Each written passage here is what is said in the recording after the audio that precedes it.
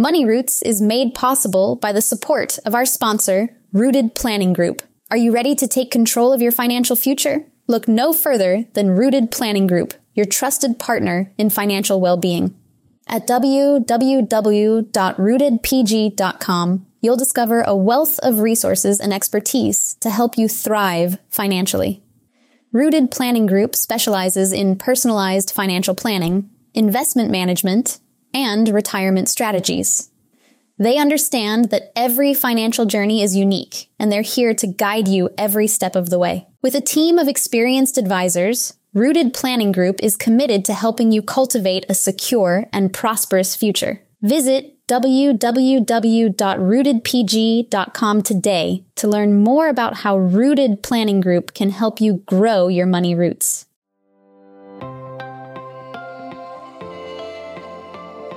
So it says, I am a person of excellence. I have purpose, power, and potential. I am confident in my ability to create an extraordinary life. I accept full responsibilities for my actions. I am determined to pursue my personal goals and dreams. I persist in taking the positive steps that will ensure my success. I am committed to building mutually supportive relationships. I strive to help others reach their highest potential. I speak and act with integrity. I realize the rewards of being a lifelong learner. I am truly a person of excellence. Welcome to episode 52 of Wine and Dine with Amy Irvine. In recording today's podcast, you're going to hear about a new winery that I haven't been to on Seneca Lake. And as many of you know, I am in love with Seneca Lake wineries. So I'm going to do a little bit something different in the intro because I want to leave the winery that we talk about for the actual recording. Instead, I want to kind of accentuate on the recording that I had with Lisa today. I'm reading a book right now called Traction by Gino Wickman. And it goes so well with the conversation that I had with Lisa today. And one of the very first chapters in that book is called Letting Go of the Vine, which is ironic considering all of our themes within the company. But it talks about the fact that change is scary. And I think as you listen to the podcast with Lisa, there's going to be a couple of really good nuggets that you're going to take out of there. But in life in general, the question that you need to ask is, can you live with it? Can you leave it? Or can you change it? And if you're happy with the current state, those are the three options that you have of your life. So, as I usually say, sit on back, sip your favorite glass of wine, tea, coffee, milk, whatever it might be, and enjoy this podcast with Lisa Rustisi.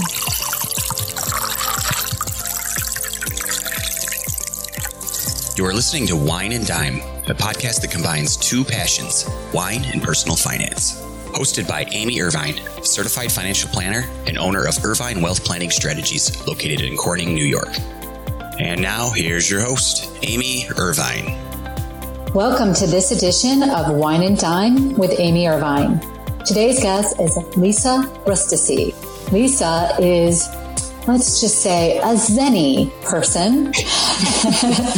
I met Lisa several years ago at the Women's Financial Conference. Actually, one of her esteemed colleagues, I guess you want to say, introduced us, and she spoke at the conference and has done so for another year, last year.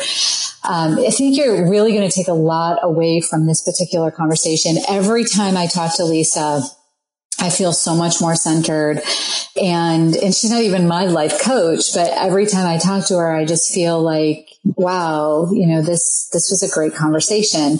Point being that she's not my life coach. Maybe she should be, right? So welcome to the show, Lisa. Thank you so much for joining us. Oh, thank you for having me. I'm honored. I am truly honored. I I think it's a little funny. I'm doing a podcast having to do with wine and finances because neither one am I too savvy in. But thanks to women like you, Amy, I'm learning. It's not as scary as I used to think it was. It's funny because they are afraid of wine. I mean, they're afraid of talking about it because they think, I'll sound like I'm unintelligent or something. But yes. Oh my gosh, I learned something new about wine every time I pick up a bottle or article or anything like that. And finance is so much like that. People feel like they should know the answers to this stuff, but we're only as smart as we're educated. Absolutely. And people feel like this is a dumb question. I'm like, no question is ever a dumb question. You don't self-diagnose yourself when you've had a headache for 3 days and say, oh, it's, this or it's that.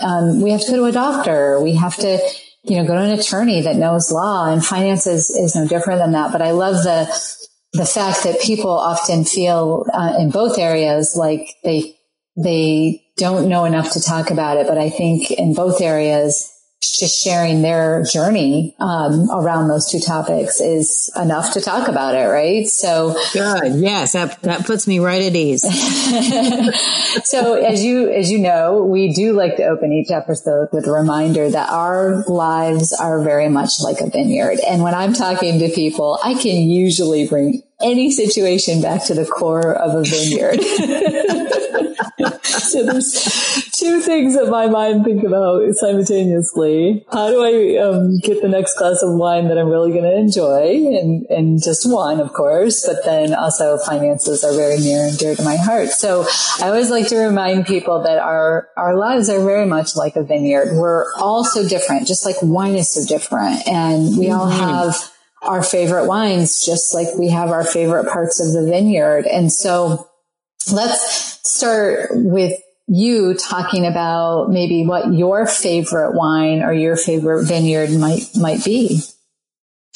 Well, believe it or not, I recently just discovered my favorite vineyard last year. It's Ventosa Vineyard. It's on Seneca Lake. It's at the very tip near Geneva. Okay. We discovered it because our son was married there. And believe it or not, we did not know anything about it before that. But it's got this breathtaking view of the lake. They have this beautiful terrace where you can watch the sunset. And their food and wine are truly exceptional. People at the wedding were really commenting on how wonderful the food was and how great the wine was. And so what I did when after the wedding, kind of, looked into it even more, and they actually produce age their wines on site, and they don't use any herbicides. Their grapes are hand picked. So they don't produce a lot of wine at one time. But what they do produce is really quality. And they are one of the few in New York State that work with this Italian variety of wines that are actually white. So it's become our favorite vineyard. And you know that I'm an ambassador for Seneca Lake Wine Trail, right? So no. So I love to explore the Seneca Lake Wine Trail, the Seneca Lake wineries, and I'm going to have to look that one up because it's not one that's on my radar. So yes, so I'm going to have to. We can go together. That sounds great. You're on. I'm back in April. Let's go. Okay. So that's interesting. What's interesting about that story about finding your favorite wine, though, is that journey that you went through to find that favorite vineyard, and the fact that your son got married there, I'm sure adds some sentimental value to it. But there again, that's a part of our vineyard. That's a part of our story.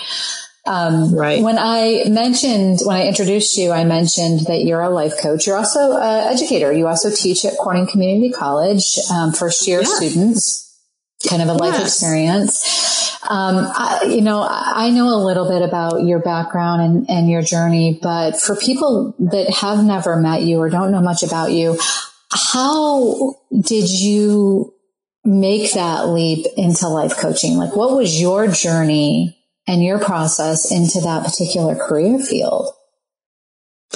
Well, as you said, I was also and am also in education. I started out my adult career as an elementary school teacher and loved it. In fact, my mother said I've always been a teacher. In other words, I was always a little bossy.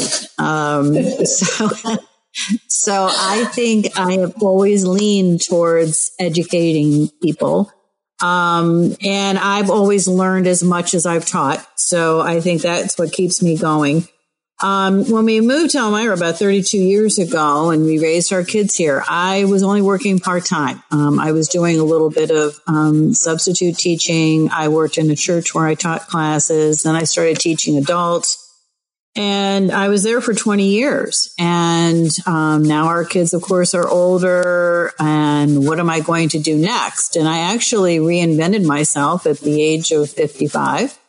It was a little scary, but my daughter kept saying, Mom, you've been doing this forever. You just didn't realize it. You just didn't call it life coaching, but you've been helping people, live their best lives. And I think you would be really good at this. I think you should go get certified and do it. So that's what I did. And I have not looked back. I absolutely love it. It is a passion of mine. I've done all different kinds of things with it. I do meet with people individually, but I've also given talks. I've also taught classes.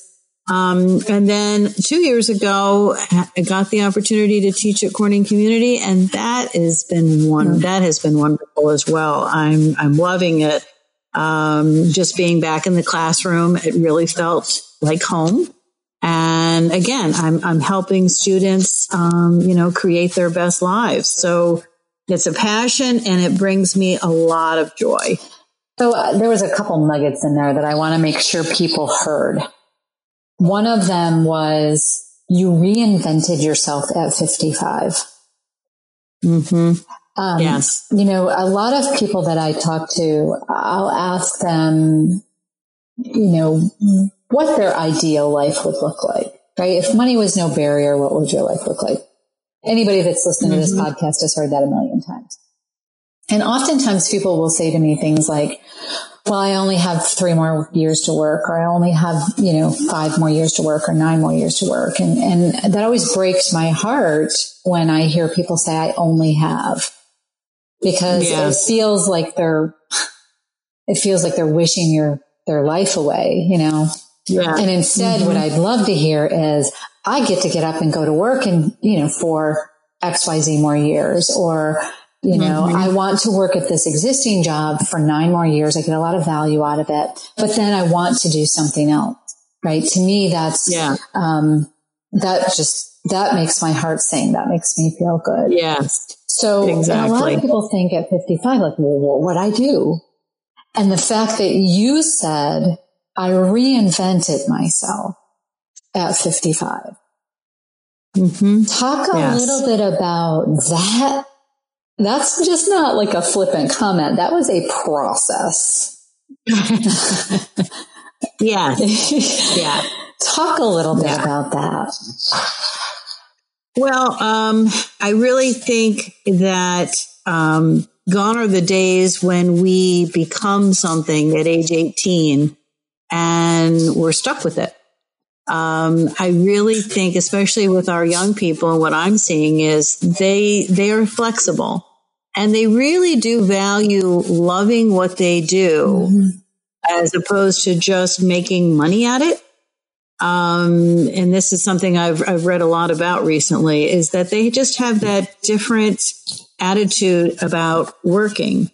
So, one of the things I have found for me is when I talk about success, it's finding that balance between all the have-tos and the want-tos. And, we all have those have-tos that we should be doing, taking care of ourselves, creating a career, maintaining solid relationships. And then we seem to separate that from the want-tos, traveling, a nice home, making a positive difference, having fun. But I think it kind of leans into what you're saying. I think the epitome of success is when your have-tos turn into want-tos, when you want to go to work, when you're excited about your work, when it doesn't feel like you're putting in 8 hours of drudgery and then coming home too tired to enjoy anything else. So if you have a job that you like, if you have people in your life that you want to spend time with, when you schedule time for relaxation and fun, I think that's when you begin to really love life. And I call that success. I don't think success is something, or our loving life is something that should always be delayed. I think it's something, trying to find in every day a way to enjoy and love your life. And when you're doing, I'm sitting here listening, thinking, yep, the birds are singing as you're chatting.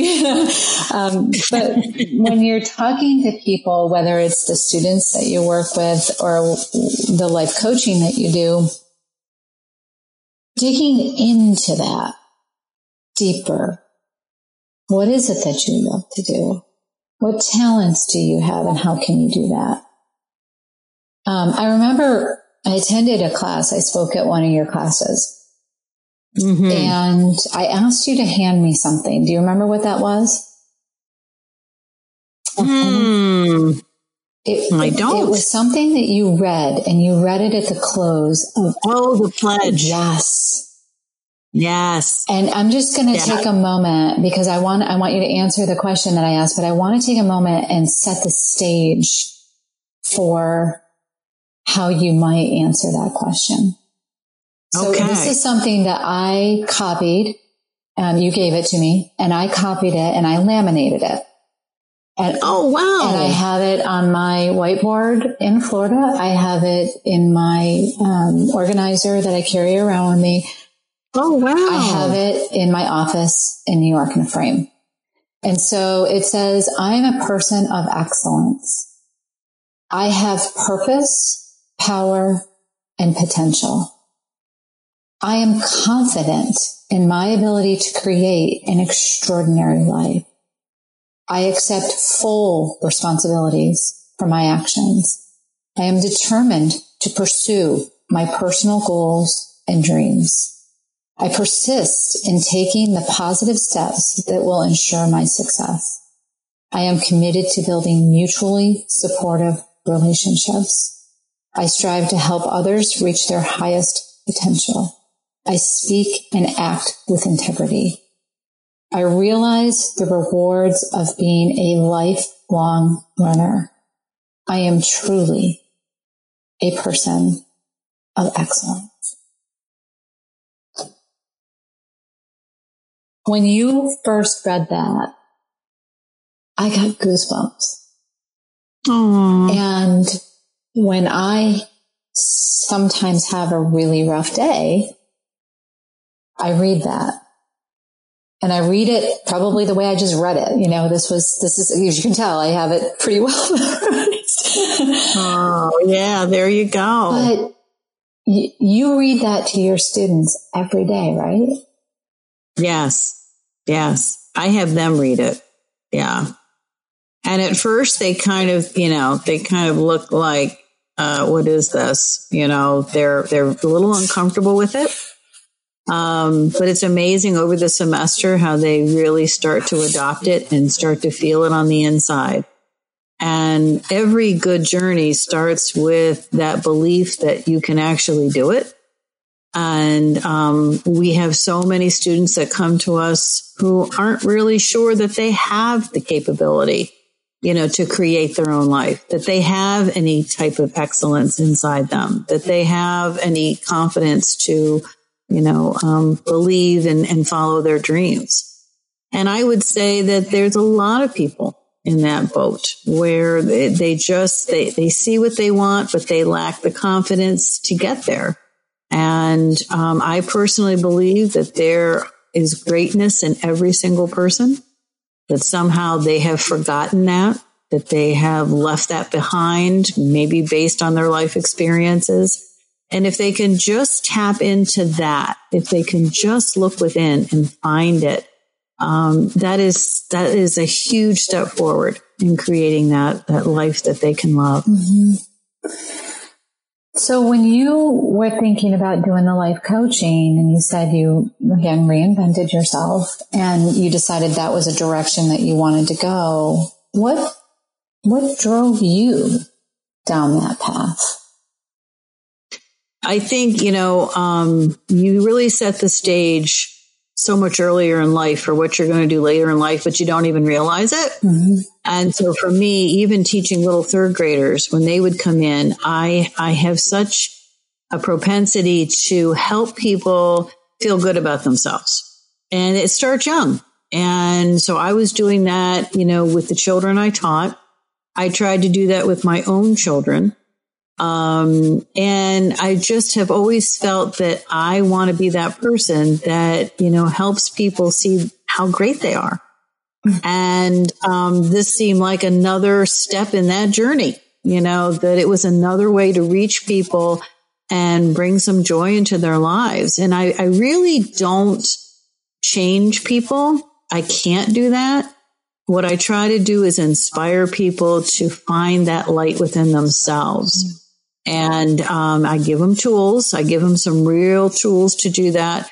But I want them to look within and see that there is good there, that there is something there that they are meant to do. And I tell my students this all the time. There's something you're meant to do that nobody else in the whole wide world will ever be able to do. And, before or since you. So, there is something you're meant to give the world. And if you don't do it, it won't happen. So let's say that somebody, whether it's your students or somebody like me reaches out to you and they're looking for that. I'm going to twist your words a little bit. You said you find the light within them. So I'm going to say you help them find that guiding light. Mm-hmm. Yeah. Being the corny person that I am, but yeah. There's a lot of fear around asking for help. A lot. Oh gosh. Mm-hmm. I see that in my profession when people come to me and they're asking me for financial guidance and help, they're afraid. They're afraid I'm going to judge them. Yes. So yes. I assume that you probably, and maybe that's a wrong assumption, but I assume you probably get the same thing. Somebody's asking for help. Mm-hmm. What are some of the, how do you break that barrier down? Well, first of all, they have to make the call, or they have to contact me. And that's usually the biggest step, that first step. So, when I'm teaching a class or I'm doing a talk, I think I try to become approachable. I think I try to become someone that they think they can talk to. So I share a lot of my own story. I suffered from panic attacks. I was a perfectionist, or I'm a recovering perfectionist. I don't do everything perfectly, and I don't mind sharing that because I think it helps them understand that there is no such person. Mm-hmm. And so I'm hoping by being approachable that they will at least take that first step. And then once we connect, I do a free session to start because there has to be chemistry between myself and them. Mm-hmm. We have to have the right, attitude going into the relationship or it won't work. Right. So we meet and we kind of talk about things in general just to see if we're going to connect. And 99% of the time we do, which I feel really grateful about. And then from there, we talk about where they want to be. And, everybody has that vision for their life. Like you said, what would you do if money weren't an object? Mm-hmm. I think people have that vision for their life. And so they will tell me where they want to go. And then that helps me pick the right tools to get them there. One of my favorite tools that I start out with all my clients is a gratitude journal, because you really have to start appreciating where you are before you can move forward, in my opinion. So I get them to focus on all the blessings that they already have. And that is an immediate mood booster. We even do it with our students now. So It is something that helps you to focus on abundance rather than lack. And I think even in finances, that's beneficial, because if you're constantly focused on what you don't have, you never really feel gratitude. I just did an interview with my nephews who are 14 and 11. Aww. It was the cute. I have to say, like, I don't normally like really say, go listen to this. You know, I think it's everybody's journey. But if you want 30 minutes of hysterical conversation around finance and honest, I'm sure honest. Yes. But one of the things that was said, because they were down here visiting us, and I asked them what the biggest lesson I ever taught them around money was, and the 11-year-old said that money doesn't grow on trees. That is true. Amy has said that. Right. But, the other thing that we talked about was their grandmother gave them spending money for Christmas for down here. And every time they would go to spend some of that money, I would ask the question, is that how you want it? Is that really how you want to spend the money? And there were several times where we were like, I don't know, maybe not. And then there were other times that like, yep, that's how I want to spend my money. I'm like, okay, Yeah. So they did a really, they spent less than half of that money. Yeah. Wow. They spent less than half of that money while they were down here, because we were asking that question. And where I'm making the connection around that is that I think when you have a gratitude towards what you currently have, when you go to purchase something and you say, do I really want to spend my money that way? Or does that really make me feel better? It's that little conversation that we have with ourselves sometimes totally changes, it completely changes the next thought. Right. Exactly. So you have everybody do a gratitude journal, and then what's the next step sort of from there? It depends on the person, but often I will eventually get to the point where I have them actually write a life purpose, a life mission, maybe like a mission statement for their life is a better way to put it, so that they have a focus. Sometimes when you ask people, so what is it you would like to have in your life, or what are you missing, or whatever, or what are you looking for? You get these vague kind of responses. Well, I just want to be happy. Well, what does that look like? Well, I'm not sure. Well, that's probably why you don't have it, because, part of it is knowing what it is you're looking for, what it is you want. So I try to get them to flesh that out a little bit. And one way to do that is to write a personal mission statement. What is it that you want your life to be about? What is it you want your destiny to be, your legacy to be? And then when they come up with that, what's so great is then they can eliminate those things that don't fit. If you're saying that you enjoy, being with people, that family is really important to you, then why are you working 24/7? Why are you never with your family? You can see that that's a real disconnect. So I get them to see what it is they really want to focus on. What do you value? What are your core values that, you would never want to give up?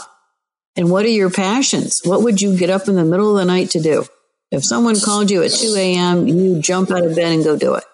Because if you don't have those things in your life, then you really will feel disconnected. And I don't think you'll love life the way you could. So that personal mission statement, and this is the training that you were given, right? This is part of the program that you went through. Like that's, some of it I'm sure is your own personal spin in what you've seen works and doesn't work. But some of the training that you've gone through has taught you this process, correct? Yes. Just, how to offer tools that will help, individuals, and everybody that comes to me obviously is an individual. And so I don't have a pat, response to things. I really do listen to where they are, where they're coming from, what their concerns are. And so everybody I meet with, it's more an individual process.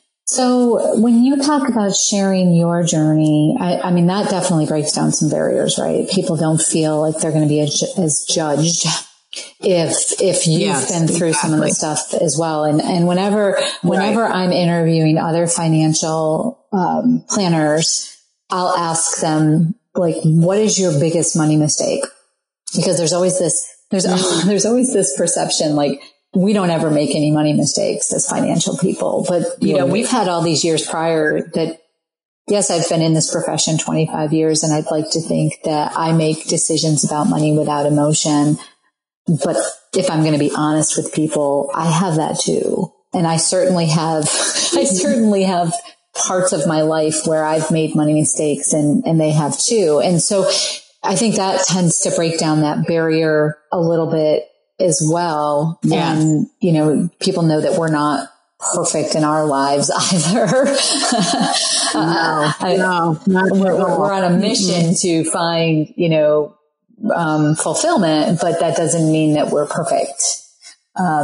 So tell us a little bit about, you know, in this journey for you, in what you're doing now and what you have done. Is there like a favorite part of the vineyard, part of your life that you can look at and say, I am so glad I took that risk, or I went on that journey, or, you know, I enjoyed sitting in the middle of that vineyard for that moment because it just enriched my life so much? Well, I have to say that I have been very, very fortunate in my life. I've had a lot of love and support and encouragement on my journey. I still do. I am very, very blessed with the family I grew up in. I'm very blessed with the family I have now, that, you know, my children, my husband, our new daughter-in-law. I feel that foundation that I grew up with, that love and encouragement, has really given me an opportunity to, you know, be that encourager and that support for other people. And so I feel blessed that I'm able to be in a profession that brings me so much joy. I feel blessed that I can help people in a way that really can make a big difference in their lives. I feel blessed that I've been given opportunities that some people have not been given. And I guess the more I think about them, the more I realize, you know, how grateful I am. I also think that I grew up with a real faith. My parents have very deep faith, and they pass that on to all of us girls. And so being able to grow my faith and make that a part of my everyday life, you know, through my work, through just spending time alone and time in stillness, and through gratitude, and through all the things that I try to do on a regular basis, you know, has made life very fulfilling. Are there still things I'd like to do? Absolutely. You know, I would love to do some more traveling. I would love to, you know, spend more time with family. And I think those things will come. But to wake up every day and be grateful means that I have a lot of blessings. And I feel like, you know, when I think of a vineyard, I think of like being out in the sun, and what happens to those grapes over time is they mature and they get sweeter. And I feel blessed to know that my life has gotten sweeter as well. And yeah, it's really a big part of my life is gratitude for that reason. I love that you reference that, or kind of circle back around to that, because I often will say, you know, as we get older and more mature in most cases, you know, that it's like a good bottle of wine. As it sits in the bottle just a little bit longer, you know, the flavors tend to mesh together a little bit longer. We age well, you know, but there's also a certain point where it starts to go the other way. And so balancing out and taking, if we let things sit too long, the balance becomes uneven, right? And you had made the comment that living within the time and being grateful within the time that you are right now, that's a really important balance to have. Yes, we need to plan for the future and we need to be thinking about that. But going back to that whole gratitude journal, if we're not enjoying the moment that we're in and balancing our lives out a little bit, that bottle of wine can sit on the shelf a little too long and turn to vinegar, right? Yes. So many people are living in the future or living in the past, which really they don't exist. The past and the future do not exist. It's just something in our mind that we've created. But to really look at each day and find the beauty in each moment, even like your conversation with your nephews, how many conversations do we miss because we're thinking about something else or we're focused on something that hasn't even happened yet? I think children do this so well. Go to a school sometime or go to a playground and just watch kids because they are so in the moment that they are really the epitome of enjoying life. They really just stay in the moment and enjoy what it has to offer. If we would do more of that, I think we would be a whole lot happier. I also want to pull out something that you just said about living in the past. Mm-hmm. There's bitterness that can overtake our lives if we do a little too much of that, right? Oh, absolutely.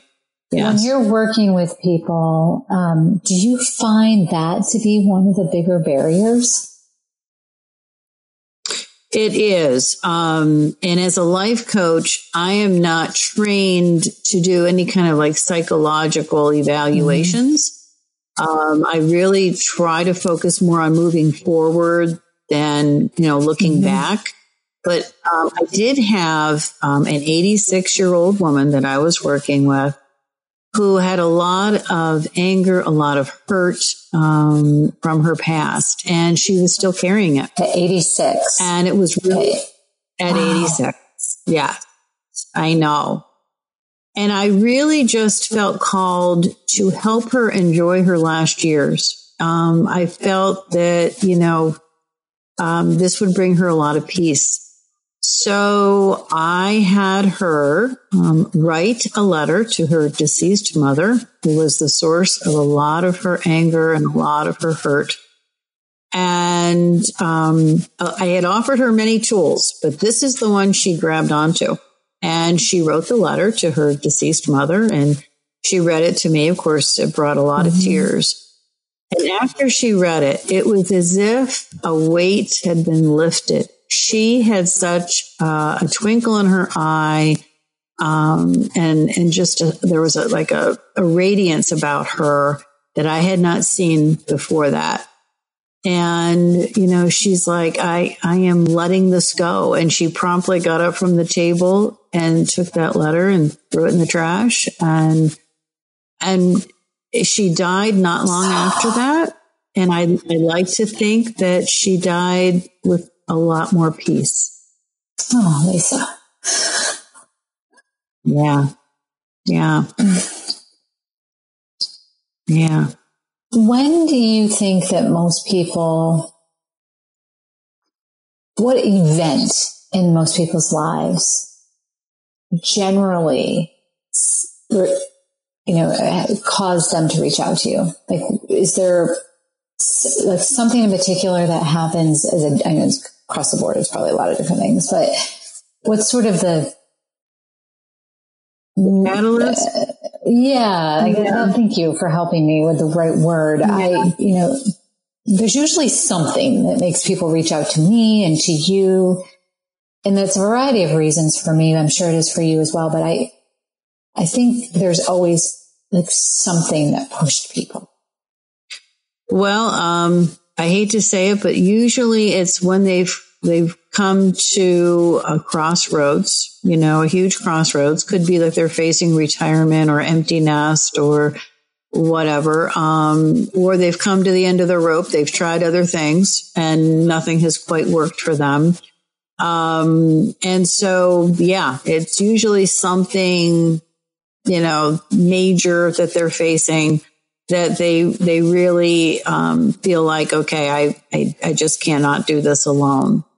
And then, then they reach out. So it's at points of desperation at times. At times, like. Yes. Mm-hmm. What do people expect when they start working with you? Well, I think if most people were honest about it, they would probably say that they expect me to fix it.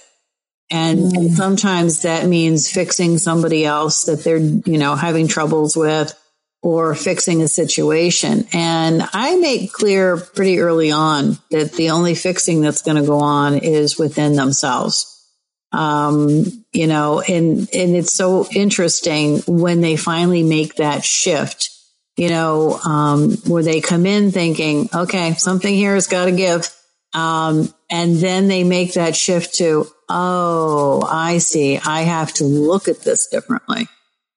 So, there's that famous quote of, 99%, are things that we, have happened, but it's, that's that percentage of, well, how do I look at this? Life may be 90% of things that I've got to deal with, but that 10% of how am I going to look at this and how am I going to deal with this in a positive way as much as possible? That is what makes all the difference. Mm-hmm.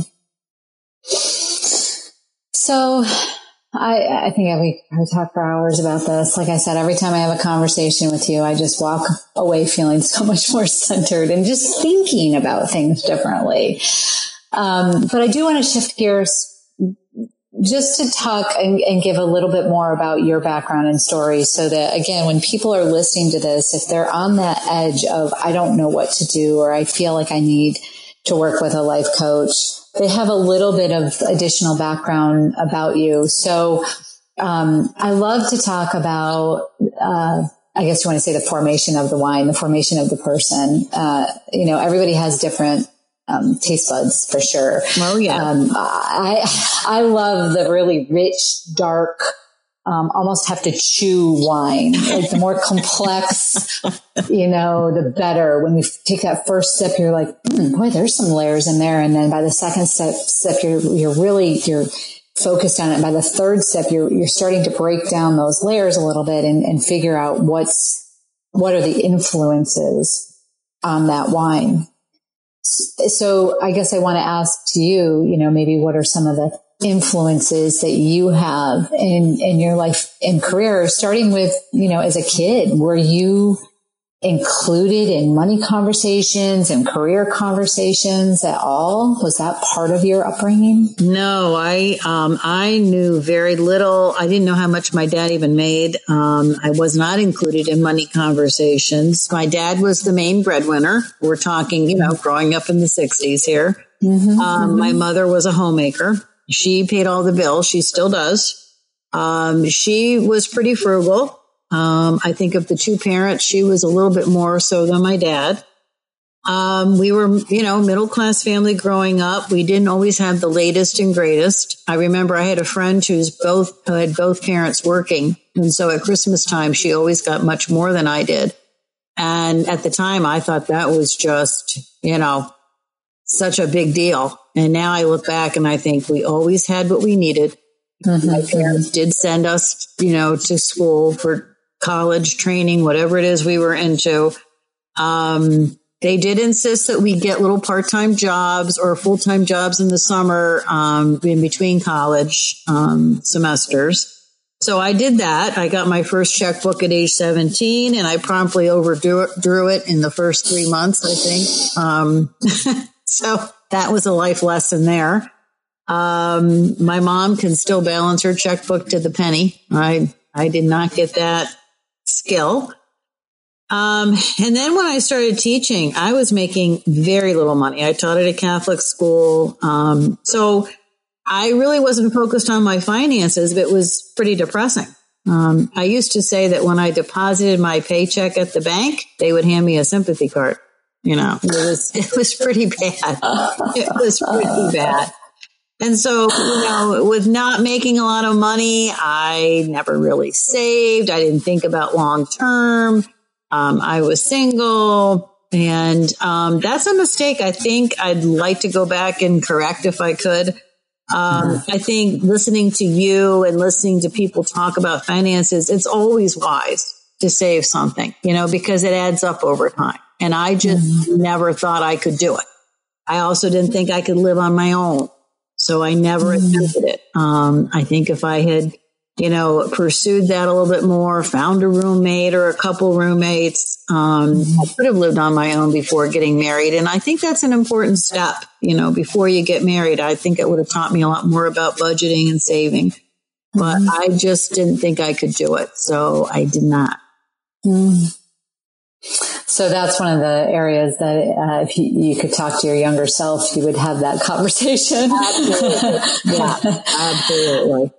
And so did you include your kids in any kind of money conversations? My husband did probably more of that even than I did. And, I think they grew up with a very good sense about money. My husband is a CPA, has always worked in the financial arena, and he's always been a saver. So I think mostly because of him, our children do respect money. They see its value. I think they have a very healthy balance. They save money. They're financially secure, but they also are generous. They also have fun with their money. I'd like to see them enjoy their money because they both work very, very hard, as does our daughter-in-law.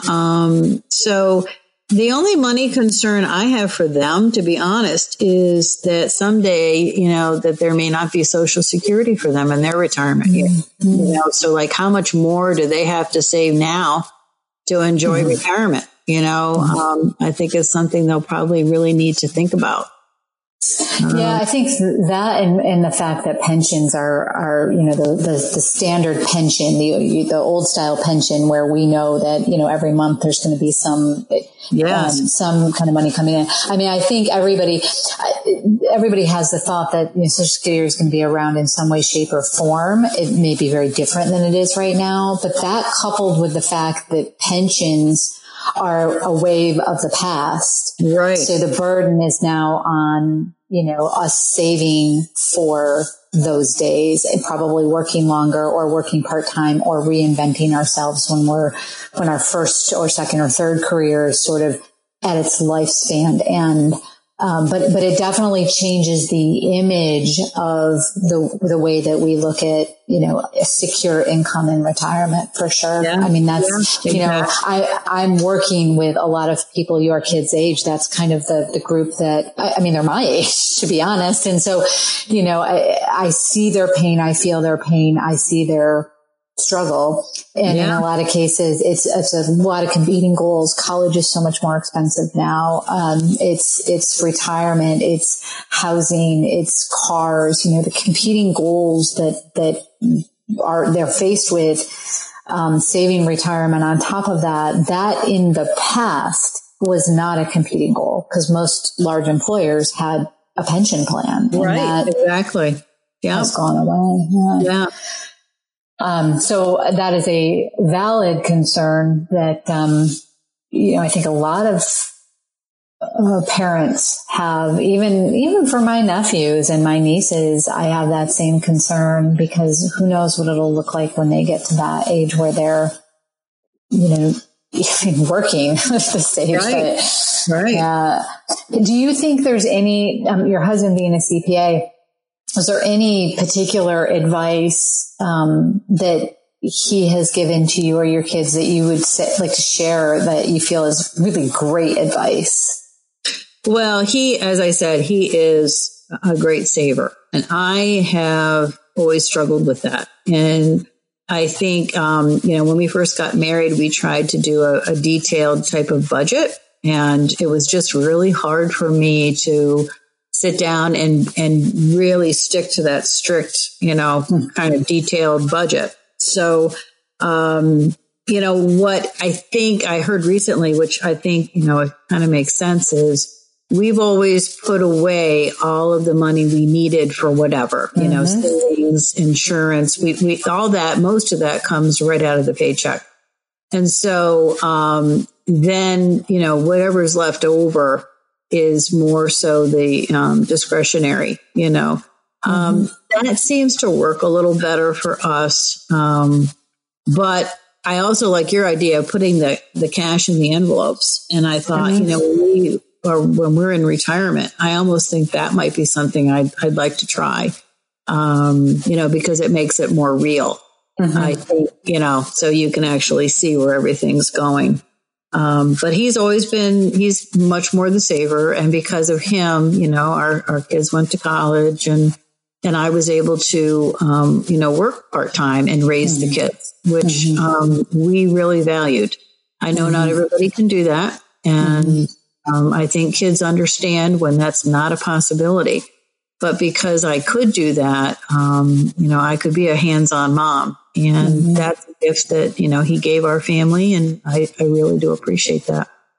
And I think in a lot of cases, it's now it's mom and dad, right? I mean, sometimes the dad stays home, and I think that's wonderful. Yeah, and I do as well, because even though the parenting style might be very similar or agreed upon, you get different, like you get a little bit different, right, direction. Oh, sure. So, a lot of times we'll see parents kind of switching on and off anymore. In today's, digital environment, heck, both parents could be working at home and tag teaming it. So it's very different in today's world on that respect.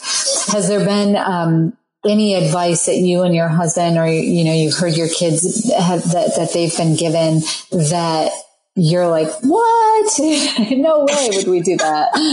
or it was advice and it was like, oh my gosh, I wish I had known the consequences to that. Yeah, I think, they're both pretty, they are very good about money. Now, I remember having arguments with my daughter trying to buy her something. Okay. Normally you hear those arguments with moms and daughters where the daughter wants something and the mom doesn't want to do it. We had the opposite. I would want to buy something for her and she would be saying, no, no, no. So I know that they got deep down, the value of money. And sometimes I think, I would have to remind them to also, enjoy their money, that it's okay to let yourself have some fun with it. So they both, have taken trips. Heather actually, in stark contrast to me as a single woman, she just bought her own house, in Baltimore. So I'm so proud of the fact that they have done so much better at saving their money, at earning money, and that they have been able to be financially secure. And I think, I'm very proud of how they look at money. And, but like I said, I think a lot of that was more so due to my husband. But I also believe that, we've heard from different people in the family that, if you spent money on wants, that was just like wasting money. And I just don't believe that.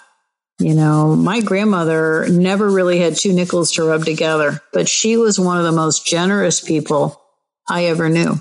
With her last dime, she would buy a card or a note and send it to you for your birthday. And she was also one of the happiest people I ever knew. And we all know you can't buy that. You can't. Right. And I think it goes back to that whole balance conversation, that we don't know how long we're going to be on this planet. I'm not saying go blow it. I'm not saying go crazy, but I do think it's important to plan for enjoyment as well. Yeah. If your basic needs are being met, you need to influence your life with what you love. And absolutely, it's really important. Lisa, I know that I told you it would be 45 minutes, and I've clearly gone over, it's like, my welcome is running out. So I do want to ask you just a few final questions that I really am looking forward to your answers on this. Probably of all my guests, this is probably your conversation today. I am really looking forward to the answers. So I'd love to know what your definition of success is.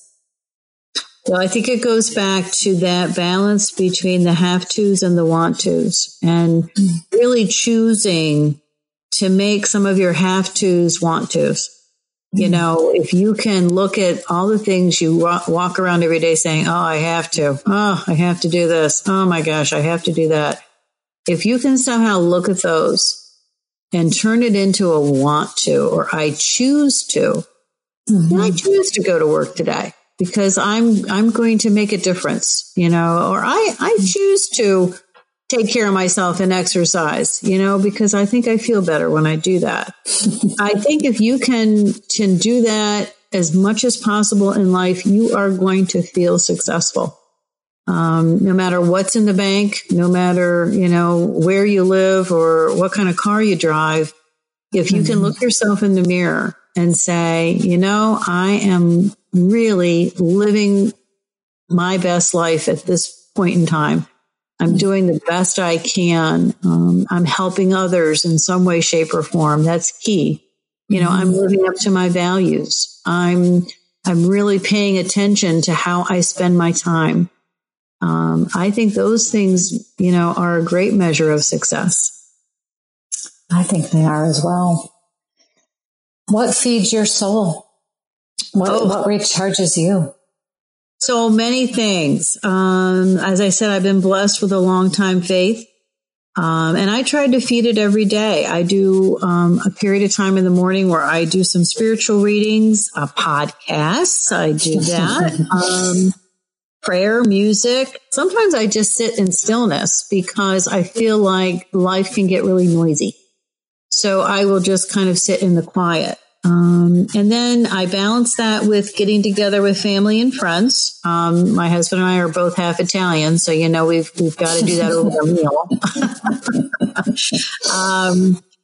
I try to take long walks. I volunteer. I exercise. All these things recharge my spirit, and I have learned that when I fill myself first, I have a lot more to give. The final question, the next to final question, because I always like to end with a fun one, but what is the one piece of advice you'd give listeners? I would say find something every day to be grateful for and do something nice for someone every day without looking for recognition. So that random act of kindness, if you can do a random act of kindness and then at least find one thing for which to be grateful, I think it will change how you look at life. I actually did a thing a couple years ago. I wrote these little love notes and anonymous love notes, and I put them in all different places, like behind the chips at Tops and in a random bathroom at McDonald's, and I would just leave them. And, I would have so loved to be able to watch people find them, but that wasn't part of it. It was just a matter of spreading some joy. And I just felt so good about that. So, there's all kinds of things you can do. And it'll make you smile. But, if you can make someone else smile, all the better. I love that idea. Have you ever heard of the thank you program? Or thank you. Yes, I have heard. It's very similar. It's a little bit different in the sense of, you just did it as a random act of kindness. But the idea behind the thank you program is to write, for some people, it's one thank you card a day. I know some people have been even more aggressive than that. But it's something very similar. It can be something like, thank you for smiling at me. I mean, when you have a really bad day, and somebody smiles at you, it completely changes the way you feel. Oh gosh, yes. Yes. During the holidays, we rarely go into any stores, maybe a grocery store, like from November on, like my husband and I do not go. It has to be desperation. Like Amazon is our friend during that period of time. Cause and I worked in retail when I was in high school, and I developed a negative connotation with the holidays because of that, because people can be very mean. But when I do during that period of time go into a store, and it might just be a grocery store, and you can just see the stress. Oh, yes. For these people that are working that front line. There's nothing that will change, and I'm talking from experience, but there's nothing that will change their day than saying thank you. Absolutely. They are stunned by it. They stop and look at you, and I've had them like start to cry because they are so stressed, and people have been so nasty to them for hours. Absolutely. That they just, when you say thank you, the emotion hits them. And it's very similar to what you're talking about. And it is an enormous joy, not to see them cry, obviously, but for them to take a moment. And it doesn't cost anything. If they just breathe. They just breathe for a moment. Exactly. Yeah, it's an incredible feeling. Thank you for sharing that idea. So my final fun question is, the idea of wine, and you mentioned it, you said you and your family get together around food, being partially Italian. What do you love to pair with your favorite wine? What is your favorite food? Well, now my favorite wines are really white. And, in fact, Ventosa has a very rare, as I said, Italian varietal wine with this Tokai Friulano, I think is how you say it. And, so I really like it, and it's a white wine. So you would say, oh, good with lemon chicken, good with Parmesan, crusted tilapia, or Baltimore crab cakes. But I have to admit that I have been known to toss aside all the traditional suggestions, and I will pair any kind of wine with my mom's spaghetti or homemade pizza. Because that's heaven, So if I get that, hey, whatever wine is available, I'm okay with it. So... You know what? Break the rules. That's what life is all about, right? That's right. For her, I will. Absolutely. And that's what I mean about we have prejudgment on certain things within our lives. And sometimes we need to just eliminate those prejudgments around wine, around finances, around coaching, and just say, we're going to break the rules. We're going to go outside and ask for help. We're going to be vulnerable, and we're going to, just explore opportunities within life. Lisa, thank you so much. Thank you. This has been so much fun. Wow, I just love having you on. I love what you're doing in the community. I love that you've been part of the women's event. We will post your contact information, Lisa.